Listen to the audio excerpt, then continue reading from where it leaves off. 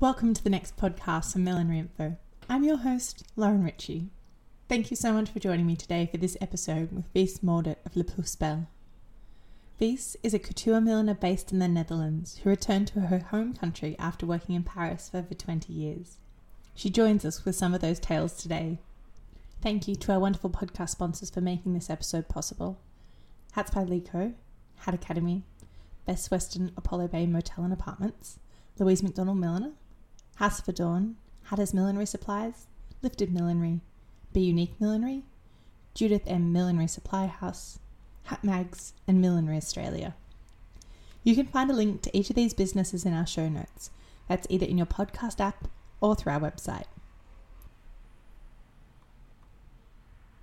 If you have been enjoying listening to this podcast series, I would like to invite you to show your support through becoming Patreon. We are so grateful to our podcast sponsors, but we also have 2 other tiers available where you can show your support and say thank you for the inspiration or business support you might have received through listening to this podcast. If you head over to www.patreon.com/millineryinfo, you can find out more about it. Thank you for joining me today, and I hope you enjoyed this episode with Wies.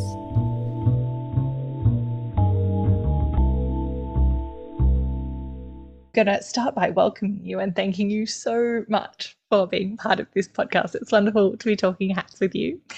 And we're going to jump back to the beginning of how did you first begin hat making?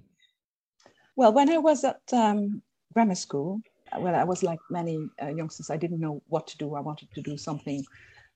I liked drawing and I wanted to do something creative, but I didn't know what, and I was quite at a loss. And I had a gap year, which I spent mainly in London, patching up my English a bit. And we didn't have the internet at the time. So I asked my mother if she could find information for me about art schools, fashion schools. I didn't know, I was somewhere in between art school, fashion school, theatre. I didn't know exactly what. And I ended up going to the Fashion Academy in Amsterdam. And it was quite a revelation, because in the first year we did a lot of drawing and also sculpting and things that were never considered very important when I was at school, because it was more about the intellectual side. And of course, this was what I liked. And there were 2 sections. You could choose for haute couture or ready to wear, and I chose couture. And there were millinery lessons in there. And my mother wore hats maybe when I was very young. I remember going to a hat shop with her when I was quite small, but later in the 60s it was outdated, so there weren't much hats around anymore. But I loved the hats because of their sculptural element.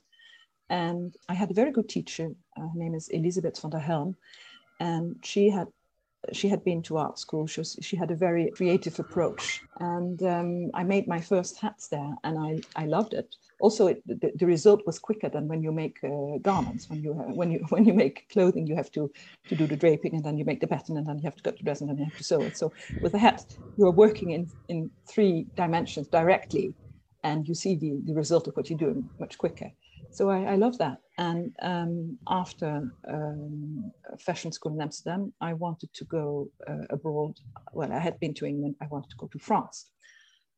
My French wasn't very good, but good enough, I think, to cope. So I enrolled in a fashion school in Paris, and I didn't like it at all, because it was much more disciplined, like what I was used to. And I was not a teenager anymore. I was in my early 20s, and I felt as if I was back to primary school. So that was a very different style of teaching. But I wanted to stay in Paris, so I had to announce to my parents that I wanted to drop out there, which of course they didn't like. I said I have to find another occupation to be able to stay here. And so I took out the address book of it was called something like the Golden Dictionary, where you could find the names of all businesses. And I started to look where I could find hat businesses, but I didn't know anything about it. So I ended up in the 4th district with a small workroom where they made caps, men's caps. And that was not at all what I meant. So I realized I wasn't in the right district. And Paris is very organized, which is nice for a person like me who has no sense of direction. So I said to myself, well, this is the district of the smaller artisan. artisans. It has changed now, but that was in the 80s. It was still that way. I have to go to the luxury districts, which is the 8th or the 16th. So I looked in the directory again. That is where the couture houses are. So I thought, well, that's where I have to go. And I found another address, and that turned out to be Jean Barthès, the house where I work consequently. So I was very, very nervous because I'm rather a shy person. But I knew that if I wanted to stay in Paris, I had to have a reason to stay there. So I went there and I presented myself and I asked if I could come and do an internship or work there. And they were working, Jean Barthès was a very chaotic person, and they were working on an exhibition that had nothing to do with hats, but it was a commercial operation for a brand of paper, toilet paper and tissues and things like that. And they had those tissues in soft pastel colors at the time. You know, it used to be white, and then they brought pink and green and yellow and soft blue on the market. Jean Barthès had made sculptures out of that, animals, trees, things, and it had been an exhibition, and it was going to travel to Russia. I don't know why. And they needed help to finish the thing, because everything had to be remade, of course, because paper is not, well, it had to be reworked. So never mind what I wanted, pair of hands, okay, you can come in. And I said, okay, I'm going to do that. And then afterwards, can I come in the workroom? I said, okay. Not paid, nothing else. So I made animals and plants from tissue paper. And some of the people went to Russia. Of course, I didn't go because I was new there.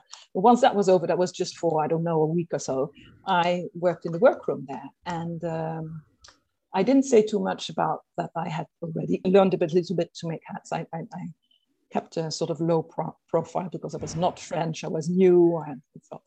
And it was great. It was something out of the 19th century, with quite small wooden tables with chairs that didn't match, not enough space, people who had walked away from a story. It was something completely new for me. It was also the language. Of course, I had learned French in school, but this was not school French.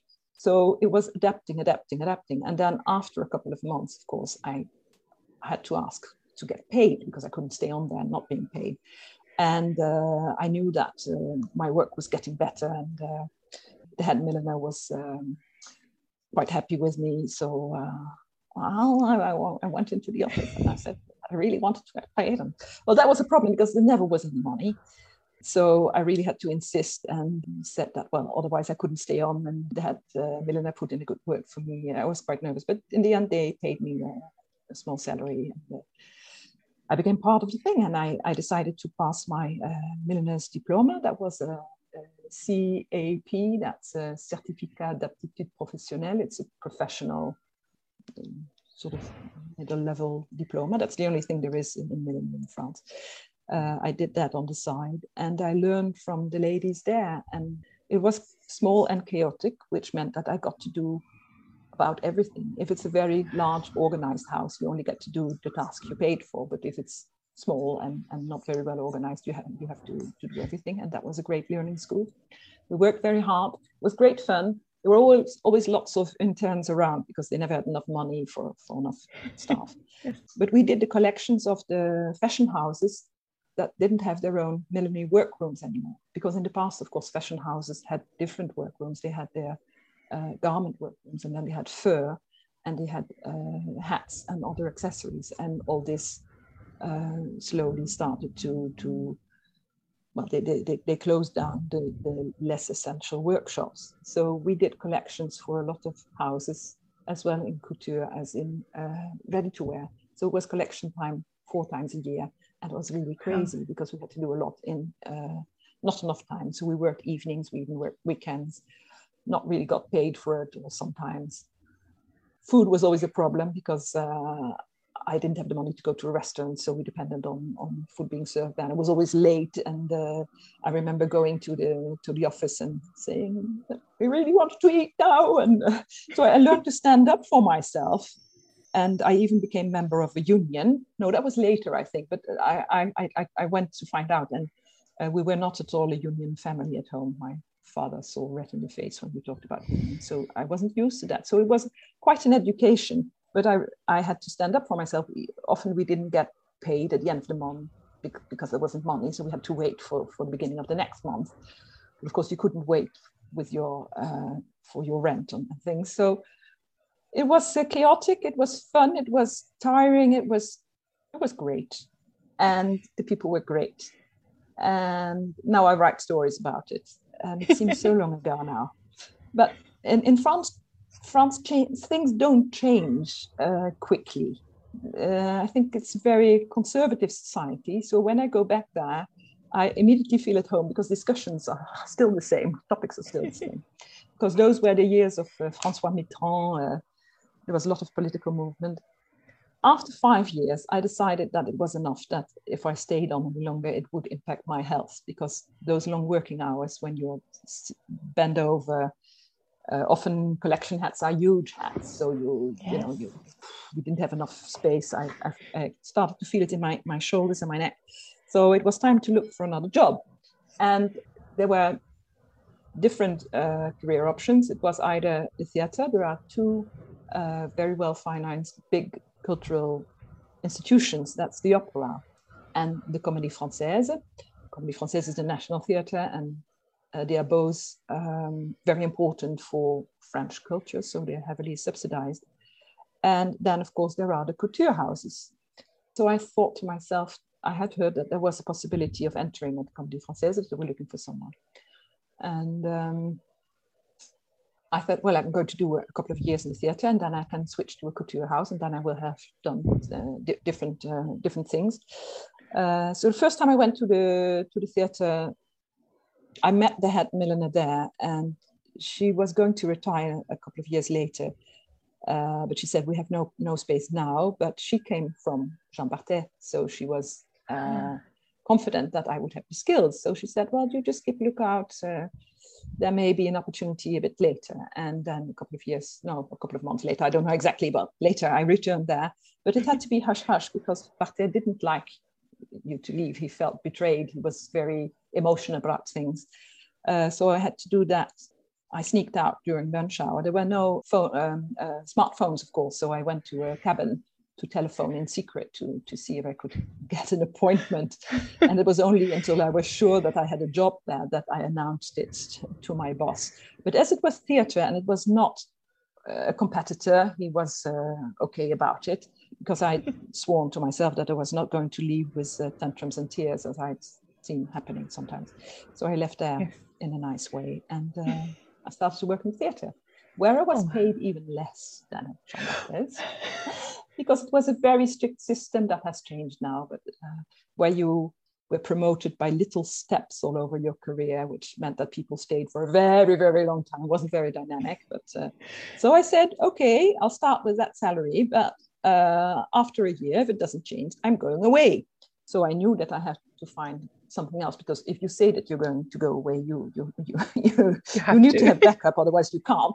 So I had stayed in touch with the lady who worked at Nina Ricci. I think she was head milliner there. I knew that at the end of the year I could maybe switch to her. So I went back to see the head of staff, and I said, well, now I'd like to be promoted a little bit, otherwise I'm going away. That worked. And I stayed there for 19 years, because after a couple of years, I realized that the workshops in the couture houses were all closing down. All the friends I had that were working there were doing different things. So I looked at, well, the better side of it. I said, well, here I have regular working hours. I get paid regularly. And if I switch to a couture house now, maybe in 2 or 3 years' time, I will find myself without employment. And so that's why I stayed on there. And it was different, of course. The standards of work were just as high, because all the workrooms are in-house. So the staff is very, very capable. Only the position of the hat is different, because it's just part of a costume, and the costume is to help the actor step into his role. It's not the star of the runway. So you have to be very much aware of the comfort of the actors, the things they need to be able to play. And of course, the hats are used very intensively. Plays at the National Theatre, they play every night. So costumes are worn, and actors are very physically very active on stage. So you get sweat and wear and tear. So it's a different way of constructing, and you have to take care of the things afterwards and repair them, and or if there are changes in the roles, then you have to redo them. So it's a different way of working. But it was differently interesting, and I started to want to read the plays that we were working for. And which is strange is that I don't know if it's the same thing everywhere, but a rather strict hierarchy. It's the French society is class conscious, so the people in the workrooms. So sometimes I asked the girls who made the dresses, so whom are you working for? Well, this just for which actress is it? And she said, oh, it's for Don. And what's she playing then? She said, oh, well, I don't know. You don't know. I thought, that's weird. You're making those beautiful things and you don't even know the role it's going to play. So I said, don't you read the plays then? No, we never get them. And the texts were printed for everybody who was concerned with the play, the actors, but also technical staff, and given to them to read, but not to the workrooms. So I asked for us to get the text, and that was very difficult because it's never been done before. So I started to buy the texts. They had a bookshop, and to read the plays, because it's ridiculous if you don't know what you're doing. And the intellectual side of it, of course, is interesting because the costume also has to tell something.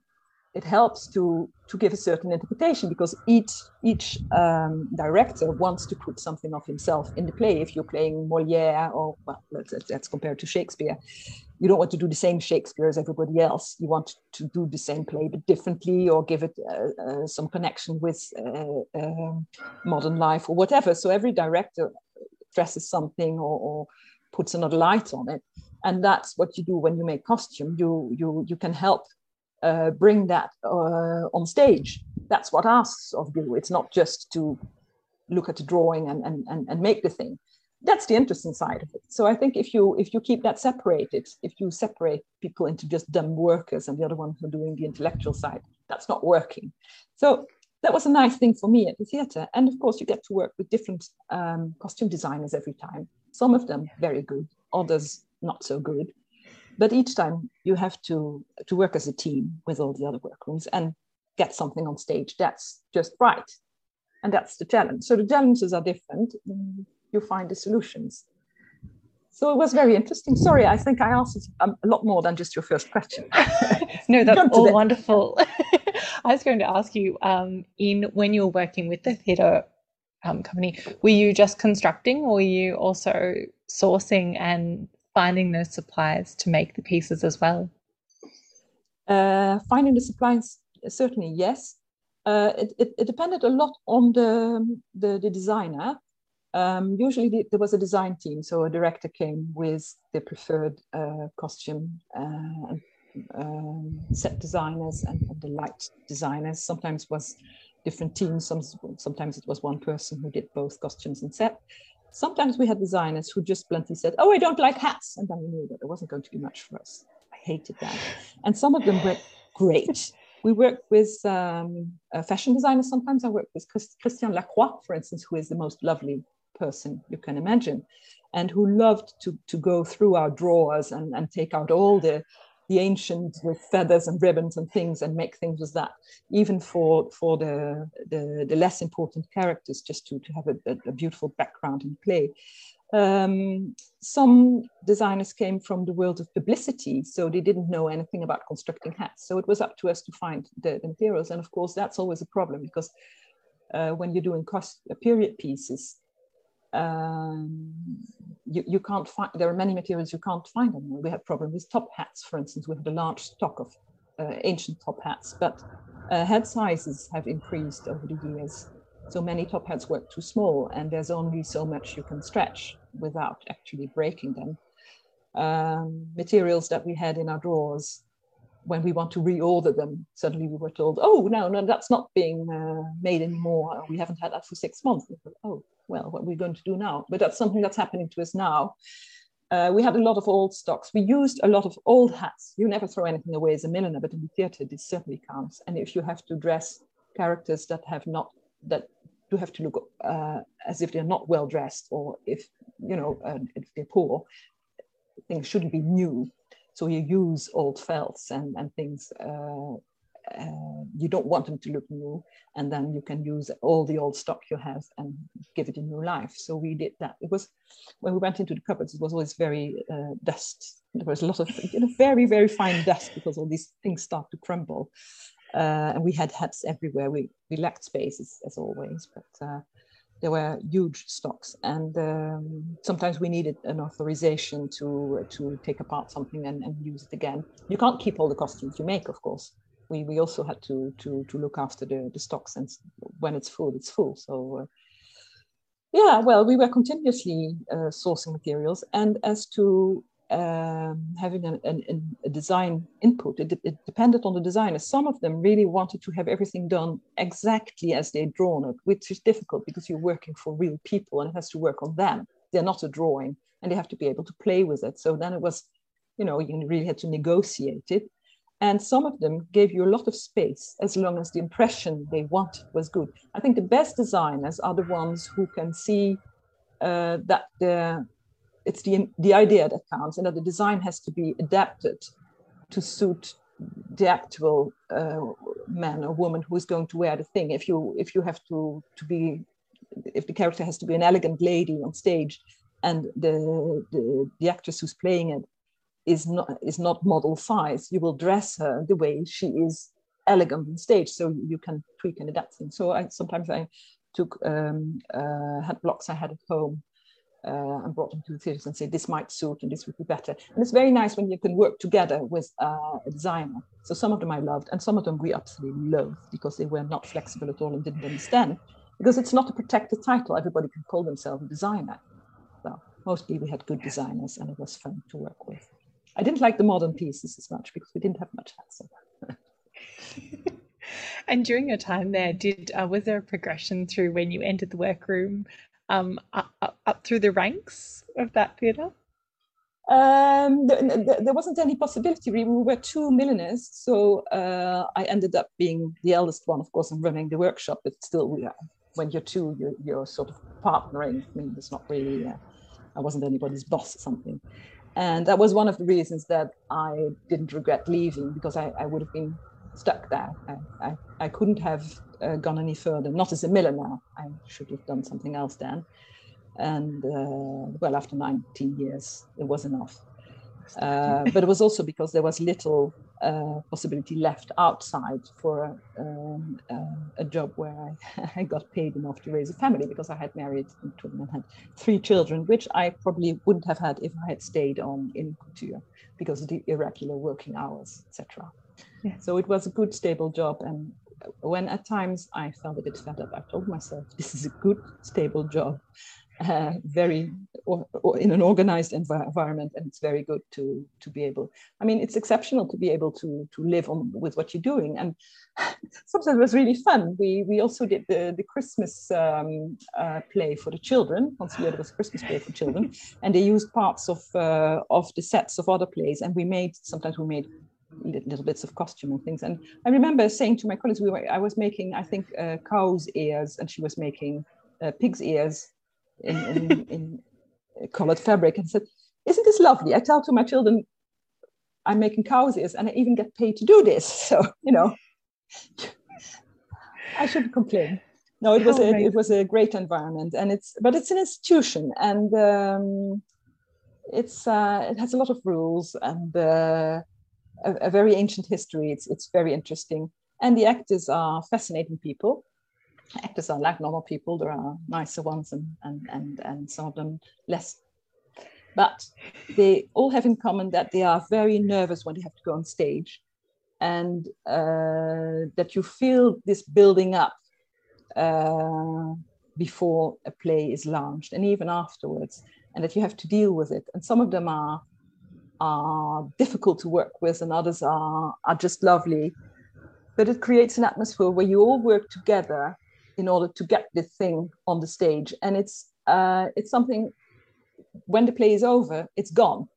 It only exists the moment that the play is on and the public is there, and then afterwards it's gone. So it's fantastic to see all these means put together to do that, because what happens is, of course, it's also an intellectual effort. The play is there to, well, if it's a comedy, it's there to make people laugh, but there's always a message you take home. If it's well played, you take home something to think about. So this was a theater with, I can't remember how many hundreds of people were working there, 400, I think.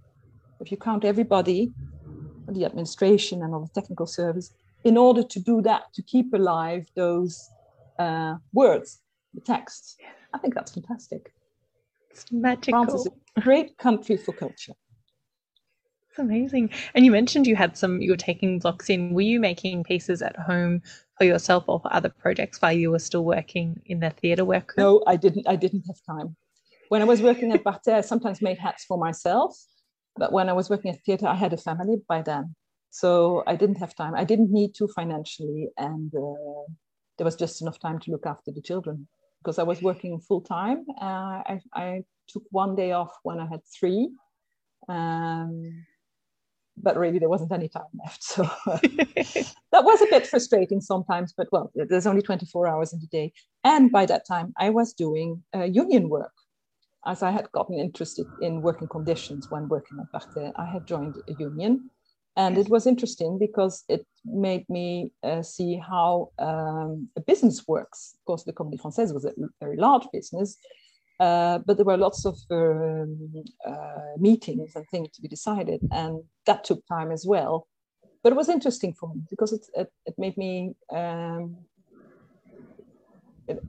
it made me see how the other services work. We called it services, and you had all the technical services and the administration, and they all had their own rhythms and their own problems and things. The French tend to demonstrate a lot and go on strike quite a lot when they don't get what they want. It's not always a very adult way of doing things, so it was quite amazing. And of course, the people who could block the play were the ones who had to raise the curtain. So they were used to getting their way just by refusing to raise the curtain. So they could take everybody as a hostage. That was very peculiar. And I thought that it wasn't a very effective way of moving forward, especially as it meant that other services didn't get as much because they didn't have that power to block. So there was a bit of there were frictions, and you see that if you don't look forward, in the end, of course, everybody suffers, because if you play that trick too often, then there will come a moment when you don't get heard anymore, and you don't get money either. So it's very interesting when I look at French politics now. I think that they're still suffering from the same lack of maturity. I mean, if everybody just stamps their feet and says, I want this and I want that, and you're not getting anywhere. So it's always very interesting to think how it works. So that was another education for me. It's never easy, but it was interesting to be part of it. Yeah. So no hat projects beside that. And at the moment you're based in the Netherlands. What brought you back home, I guess? My husband, he's French, and he works in a completely different field. He's an engineer in aeronautics. So he worked at a very large French company, and he was a bit fed up about the economical situation, which is never really quite good in France, unfortunately, and his lack of prospects, and he wanted to go away. So I said, well, there's a lot of away, the world's very large. And so he brushed up his English and said, well, the only thing I don't want is that we go to a country where I can't have a normal life with the children, because I have friends and family who work for Shell, for instance, and when you're sent out to Saudi Arabia or in Africa, it means quite often that the partner has to live a very sheltered life, and that's nice for a couple of years, but not when your children grow up. So my husband had the possibility of a job in the European Space Agency in the Netherlands. And the children had been raised in speaking 2 languages. And of course, I couldn't say no to the Netherlands. I said, that's quite all right. So we moved in 2007. And by that time, I had been at the theatre for 19 years. And I could leave with a special arrangement that I don't think exists anymore, but it was one of those very French advantages where you could, after at least 15 years and having 3 children, I don't know why, you could leave with part of your retirement pension. A small part, but even yes. So I said, okay, I can come away with a little bit of money. So yes, let's do that. The French have always been very concerned about people having enough children. That's historical. It's too long to explain all that. So maybe that was part of it. But anyway, I had 3 children. I didn't do it on purpose, but I had 3 children. I'd been there for 19 years. So we came to the Netherlands, and I decided not to look for another job because I would never have the same job again. I said to my husband, I will never have this job again. Once we leave, we sold our apartment in Paris, we will never be able to come back again. So I took care of the home and the children because they had to make the transition from one country to another. And there was quite a lot to do. We bought an old house that had a lot of repairs to do. And he's quite a workaholic. So I had done a lot with my job and 3 children. I said, well, now it's my turn. Okay, I'll look after everybody full time and you do the working. But of course, after a couple of years, when the children grew up, I had brought all my stuff and my hat blocks, and we had a home large enough to have space for me because we don't live in a city now. So that had always been sort of part of the plan in the back of my head. And it felt very frightening because I'm not from an entrepreneurial family. I don't know how to run a business, anything. So I hoovered over the idea for a couple of years, and then I said, well, if I'm not going to try, I will regret it the day I die. I will say, why didn't I try? So I'm going to do it. But of course, the Netherlands is not a hat country. There's not a market for it. But it was my opportunity to make the things I really wanted to make. And one of the good things is that there is internet now, and that you can get in touch with the whole world. And that's lovely because I missed it a bit. When I was in France, the French are not that outgoing, and they prefer everything to be in French as well. And of course, there are large parts of the world where they don't speak French. So I feel that it was like a breath of fresh air to be able to do what I wanted and to meet lots of people. That's lovely about the internet, that you can get in touch with like we are doing now. Who could have imagined that? Opposite sides of the world. It is great. Yeah, it is great, isn't it? So that opened up a whole new world, and makes me very happy, I must say. That's wonderful. And after working in theatrical millinery for so long, how did you find moving back into fashion and couture millinery? I love it because you can make a hat. You can make a hat that really is about the hat. I mean, I have an idea. Quite often it starts off with the material, and I don't have to think about anything else. Just trying to do what I have in my head, and maybe not being satisfied the first time, doing it again. But I do. It's just my idea, and it doesn't have to suit anybody else's set of ideas. I won't have to play it down. I won't have to take anything else in consideration. That's lovely. It's another way of working. Then, of course, finding someone who wants to buy it is quite another thing. But when you're working for the theatre, you're very much at service of the cast and the whole project. And you're just a very tiny piece of that. And that's okay, but it's different. So I loved coming back to something where the hat can be the star of the show. And in terms of designing, as a young creative, you had a drive to create sculpture and create art. After working for a designer who would probably present you a piece in a theatre where you'd be handed a concept from a designer, how did you work through finding your own aesthetic and the style you like to make? Was that something that came quite naturally, or did that take some time? I think it's like everything. I think it takes time that you don't realize it. It's only when I look back at my work now, I said, oh, I made that, oh dear. And it's also, it very much depends on the materials. But for instance, when I started out, cinema didn't exist. And nowadays it's impossible to think of making hats without cinema. So the materials change your way of working, and you have to find out what you can do with them. Thermoplastics didn't exist. We had a lot more woven straws, like, well, you still have Panamas, but we of course, we had the Paracisas, but the Paracisas, we had the Parabuntals, and there were a lot of other ones, what we called exotic straws, that don't exist anymore.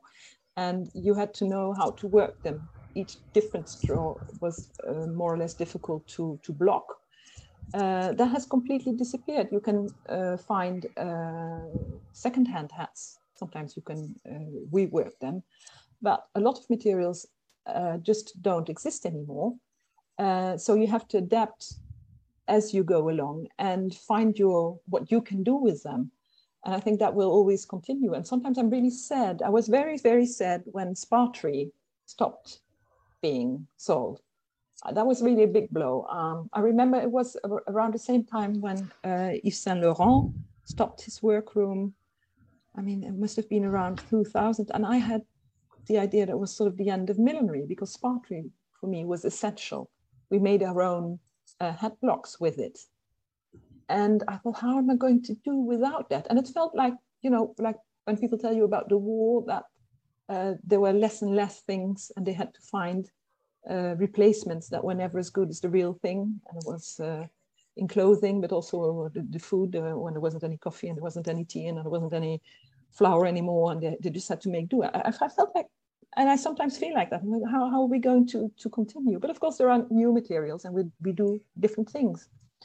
But when you look at the quality of some straws now, oh gosh, when you compare to what we used to have, we didn't realize at the time how precious it was. But of course, it was all handmade, and nobody's going to spend time on doing that. It would cost a fortune.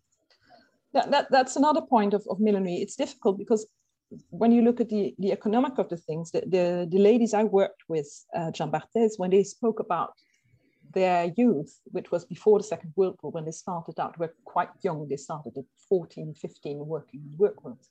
They were paid almost nothing. They had their wages at the end of the week. If they didn't like the head milliner anymore, they left and they found work somewhere else. But of course, they were paid very little. They didn't have any retirement pension. That was where they were still working. When I was there, they were working a bit inside. We wouldn't want those conditions anymore. Lots of them were sort of halfway into prostitution because they were so badly paid. And nobody wants that anymore. But on the other hand, now that we have all sort of decent conditions, handwork is so expensive that it has outpriced itself. So that's a very difficult problem. You can't solve it. You don't want to go back to the 1930s for working conditions, but the way it's going now, it will be so expensive that who's going to pay for it?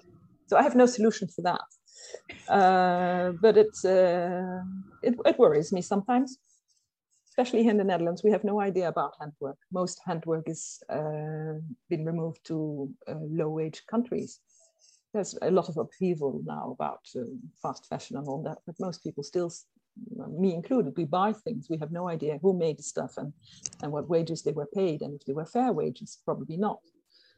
And if we had to pay fair wages, as we consider is fair over here, to be able to pay for your bills when you're sick and to be able to have a retirement pension, then more than half of the stuff we would never buy because we couldn't afford it. So what world are we living in?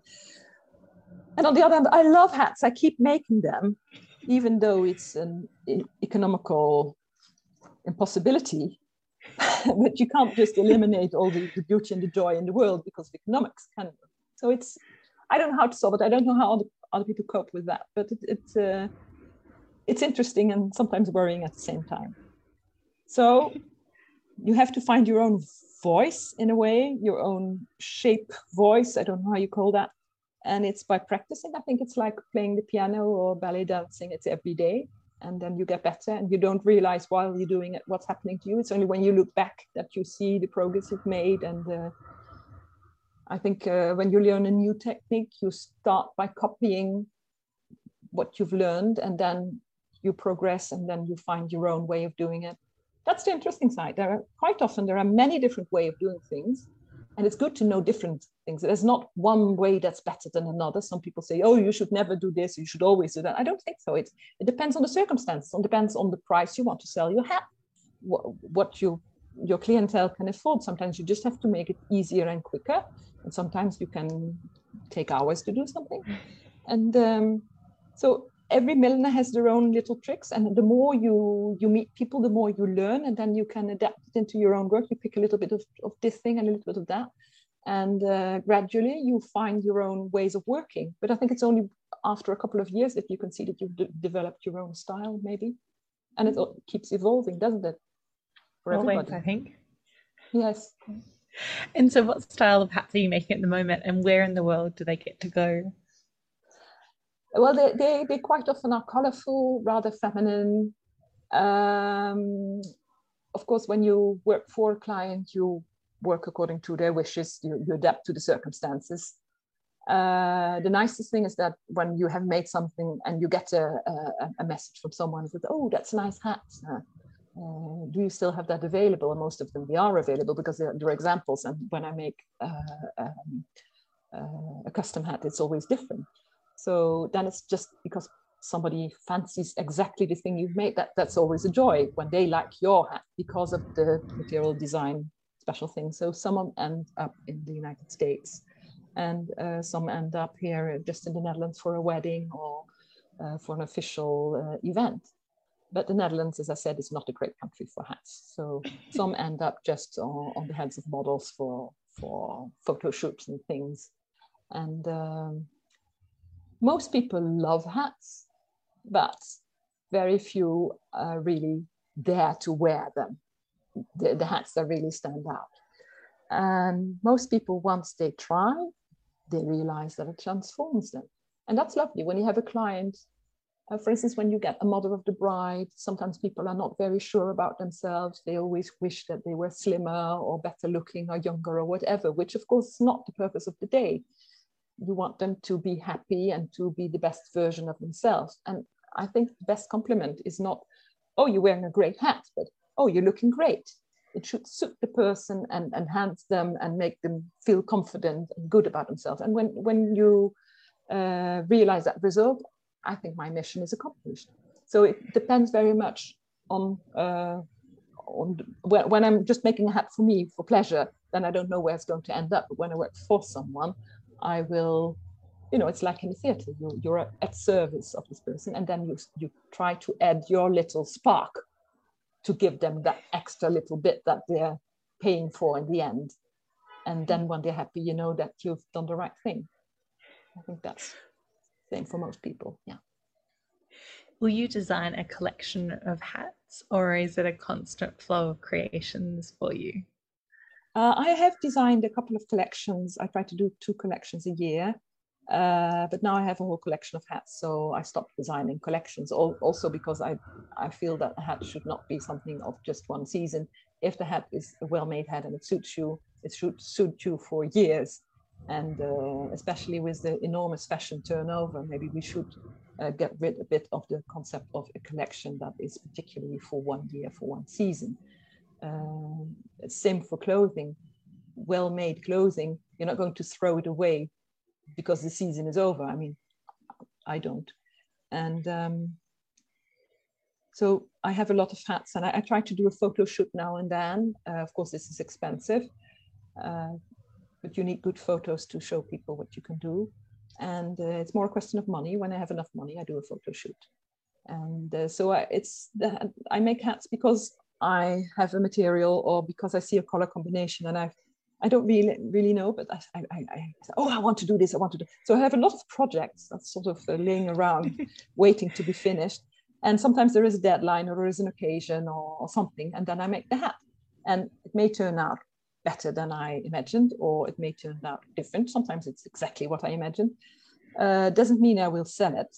But if you don't have anything to show, you can't say to people, oh, come in, I can make everything you want. That doesn't help them. They have to be able to try hats on, to see what shape fits them, what it does for them. So you have to have different materials and shapes, and it doesn't have to be from this year. It can be from last year or the year before. It doesn't matter, I think. So I'm not doing collections anymore. I've done a couple to get started, yes.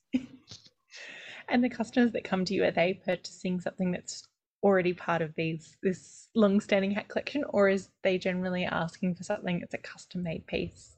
Yes, it will be custom-made, because if they are paying the price I'm asking, it's going to be custom-made, because then it is because they really need something special. Otherwise, they say it's lovely, but it will be too expensive. So yes, it's custom-made, and of course, what they're paying for is also the service. Having something custom-made is a luxury. It's something you can get quite used to, because it's fantastic when it's custom made.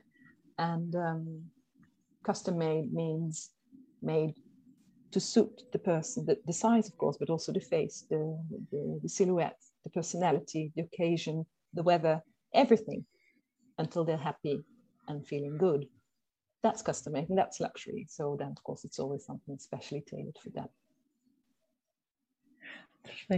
And when you're sourcing materials, are you looking to colour match exactly, or will you dye a material to match? I sometimes do dye, but I'm not a specialist. I only recently learned how to, because in both places where I worked before, the dyeing was done by someone else who was specialized in that. It's very nice, but it takes a lot of time. So if you want to do it for a client, they have to be willing to pay for it, because I don't think you can do it and not charge them for it, because it really is special. You can get it right in 2 hours, but it can also take a whole afternoon or longer. So yeah, that's true. If you want to so true. Special effect. So sometimes I do it. If you take part in a competition, you can do it for yourself and experiment and see what it works. So, for instance, with Cineme, of course, there are so many colors, and you can layer them, and usually that's enough. And I like to have color contrast. So that I learned from the theater. If you see something from far away, you need to have color contrast. Otherwise, it will just become one sort of blur. So I like to combine colors. I mean, there are so many colors in the world, so why not use them? So sometimes you don't have to dye. You can just pick up different colors. Maybe if I was more of a specialist in dyeing, I would do it easily. But for instance, dyeing feathers it's magic. It's lovely, but you really have to set yourself to it and take this afternoon to do that, and then see how it works out. Some materials you don't know how it's going to work out. I did classes with Bridget Bailey, Cineme dyeing. It's fantastic. But there are so many things in millinery that are fantastic. You could specialize in each one of them. I need another lifetime for that. So I do things as they come around. If I have an opportunity, then I dive into it. And then, of course, you should do the same thing over and over again for a month to really specialize, or there's never enough time for that. But along the way, you pick up a lot of different things. Yeah. And how is your studio set out now? Are you still working within a studio within your home? Yes, it's on the top floor of my house. It has lovely lighting. It's overcrowding. The problem is when you pick up materials, sometimes you have the opportunity to get some vintage materials. And I also promise myself to not buy too much. But each time I buy things, because I have an opportunity, I go home and I say, okay, well, I have to fit this in. So I have to redo the organization to fit it in, and then I say, oh, okay, now it fits, and then I come back with something else, and then it doesn't fit anymore. And in between projects, I never have time for a good clean out, so it's horrible. My studio is now overflowing, and this summer I'm going to take time in between hats to clear out. I have my 3 daughters. The eldest now has a job, so if she decides to find herself, she lived in England for a while, she's back now, goes back to England, and will be definitely back in the Netherlands. If she decides to move, then I think I'm going to confiscate her room. It's shifting further into the house. Yes. So my daughters are very nice to me. They say, oh, doesn't mind, Mom, you can put hat boxes in there, doesn't mind. Don't mind. My husband is a little, well, he is a very, very tidy person, and he has to put up with me. But there's always more stuff, and as we never throw anything away, and hat boxes tend to take up a lot of space. It's not easy to fit everything in. You can't fold everything and put it in a drawer, can you? That's no. A hat's a very three-dimensional object to be storing. Yes. Yeah. So I had blocks. I was going to ask you about your hat block collection. What's your favorites? How have you collected them over the years? Oh, that's difficult. I went to some sales in France. There is a house that's called Drouot, and they sell masterpieces, but also ordinary stuff. And there was a sale of hat blocks once. And I did my first bidding. That was very exciting. I didn't have a lot of money, of course. So how nerve-wracking. So I bought hat blocks with a friend. We bought them together. And then sometimes people just contacted you to say, oh, my stepfather died, and he was a hatter, and he left some hat blocks. Would the theatre be interested? And sometimes the theatre wasn't interested, but I was, and I bought them.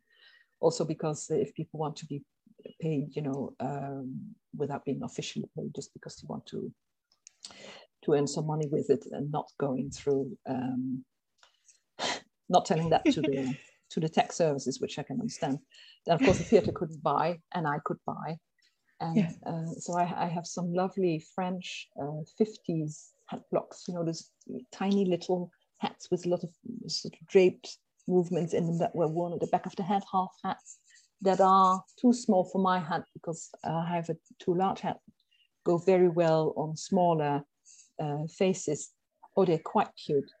And later on I bought lots of hat blocks at Moss Brown, because they have such a fantastic collection. And of course, there are a lot more milliners in Great Britain, so they have a very up-to-date collection. I bought some hat blocks here in the Netherlands, but they don't exist anymore. So I have blocks from everywhere. And as you go along, you start to get more choosy, because sometimes hat blocks are offered on the second-hand market. But if you have a lot already, you start to choose a little bit more specifically things that you've never seen before that you'd like to buy. And there is an exchange within the Dutch Hat Association. We have one hat day a year, and people can bring stuff they want to sell. That can be books or materials, and sometimes people sell blocks, and then you can pick up blocks. So it goes around and around, and I love that. I like the idea of blocks always ending up at somebody else's work. And sometimes you look at blocks and you see that they've been used. You try to imagine whose hands have been working on this block, what kind of hats have been made on them. If they come from the 50s or the 40s, if they could speak, that would be lovely. And you mentioned there about the Dutch Hat Association. You are part of the board there. How did you first become involved with that organization? I can't quite remember. I must have heard about it. And then as I had my union worker pass, I said, well, if there is an organization, whether it's an association or a union or a club or whatever, who does something for my profession, I should go and see what they're doing and join them. You're doing it for yourself, you're doing it for the others, you're doing it for the branch. And so I went to their annual meeting, and I asked a lot of questions, I think, because I always do that. And they asked me to join the board because, of course, as with all associations, they're always needing people. And it was lovely because when you work alone, you need colleagues and other people who like what you do. And I had always been used to working with other people, very much working in a team. So I missed that.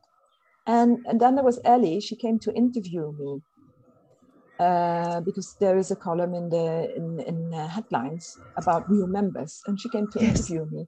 And I talked a lot. Well, the stories I'm telling you now. And she said to me, "Oh, that's interesting. You should write them up." And I said, "Oh yeah, well, never time, blah blah blah." And then when she was gone, I said, well, maybe I should, because especially when I was working at Bastet, sometimes I said to myself, nobody's going to believe this, I have to write it. And I thought, well, I have this opportunity, why shouldn't I do that? So I started writing those stories for Hat Signs. And after a while, they got published.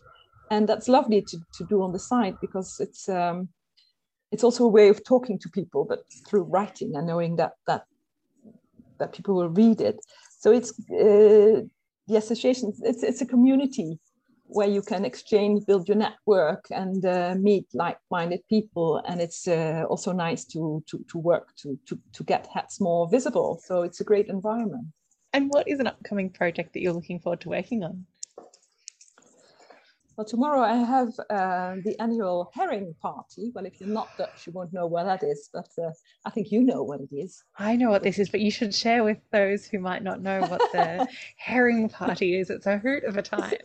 Yeah, it's a Dutch custom where you eat the new herring. So that's the freshly the herring that has come to maturity from this spring. And it used to be Dutch herring, of course, but nowadays it's fished in the waters of Scandinavia. But the tradition was that boats were bringing it in, and then the boats had little flags on them, and everybody celebrated the new herring. And there are parties. Mostly it's business people who invite the clients and customers, or it's entrepreneurs among themselves. And you have this herring, and whether you like it or not, you eat the herring. And the thing is you can eat it with a little fork and quite ladylike, but you can also take it by the tail. That's the traditional way. You take it by the tail, you dip it in onions, and then you put your hat back, and then you just slip it in. And it's just, it's a big thing here. And I don't know why, but it was tradition to dress up for it. So I am a member of the local entrepreneurs club here in my town, Oostgeest, and I started wearing a hat to this herring party, and I'm the only one, of course. All the ladies, they like the hat, but they don't dare to wear hats themselves. So I always go there with a large hat to defend my branch, and I have a picture taken of me in a very fancy hat eating a herring by the tail. So that's my tomorrow project. I still have to finish the dress I'm going to wear. And then I always have projects with the Hat Association. The last one is just over. That was our millinery competition. We just finished that. So, and now we're going to work on the annual Hat Day that will be this autumn. So it's a very much ongoing thing. And then I have project with for clients, of course, that are slowly going on the side. And that sounds so exciting, and so many exciting projects to be up. I can't wait to see this year's herring photo. We'll have to watch your social media to see that one. It's been so lovely to talk hats with you. Thank you so much for joining me for today's podcast. Thank you very much, Lauren.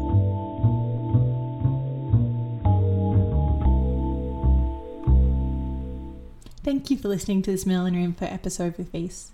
Thank you to our amazing podcast sponsors for their support of this series: Judith M. Millinery Supply House, Hat Academy, Best Western Apollo Bay Motel and Apartments, House of Adorn, Hatter's Millinery Supplies, Louise McDonald Milliner, Be Unique Millinery, Lifted Millinery, Hats by Lico, Millinery Australia, and Hat Mags. You can find a link to each of these businesses in our show notes. That's either in your podcast app or through our website. I'm your host, Lauren Ritchie. Thank you so much for joining me today for this episode, and I look forward to talking hats with you again soon.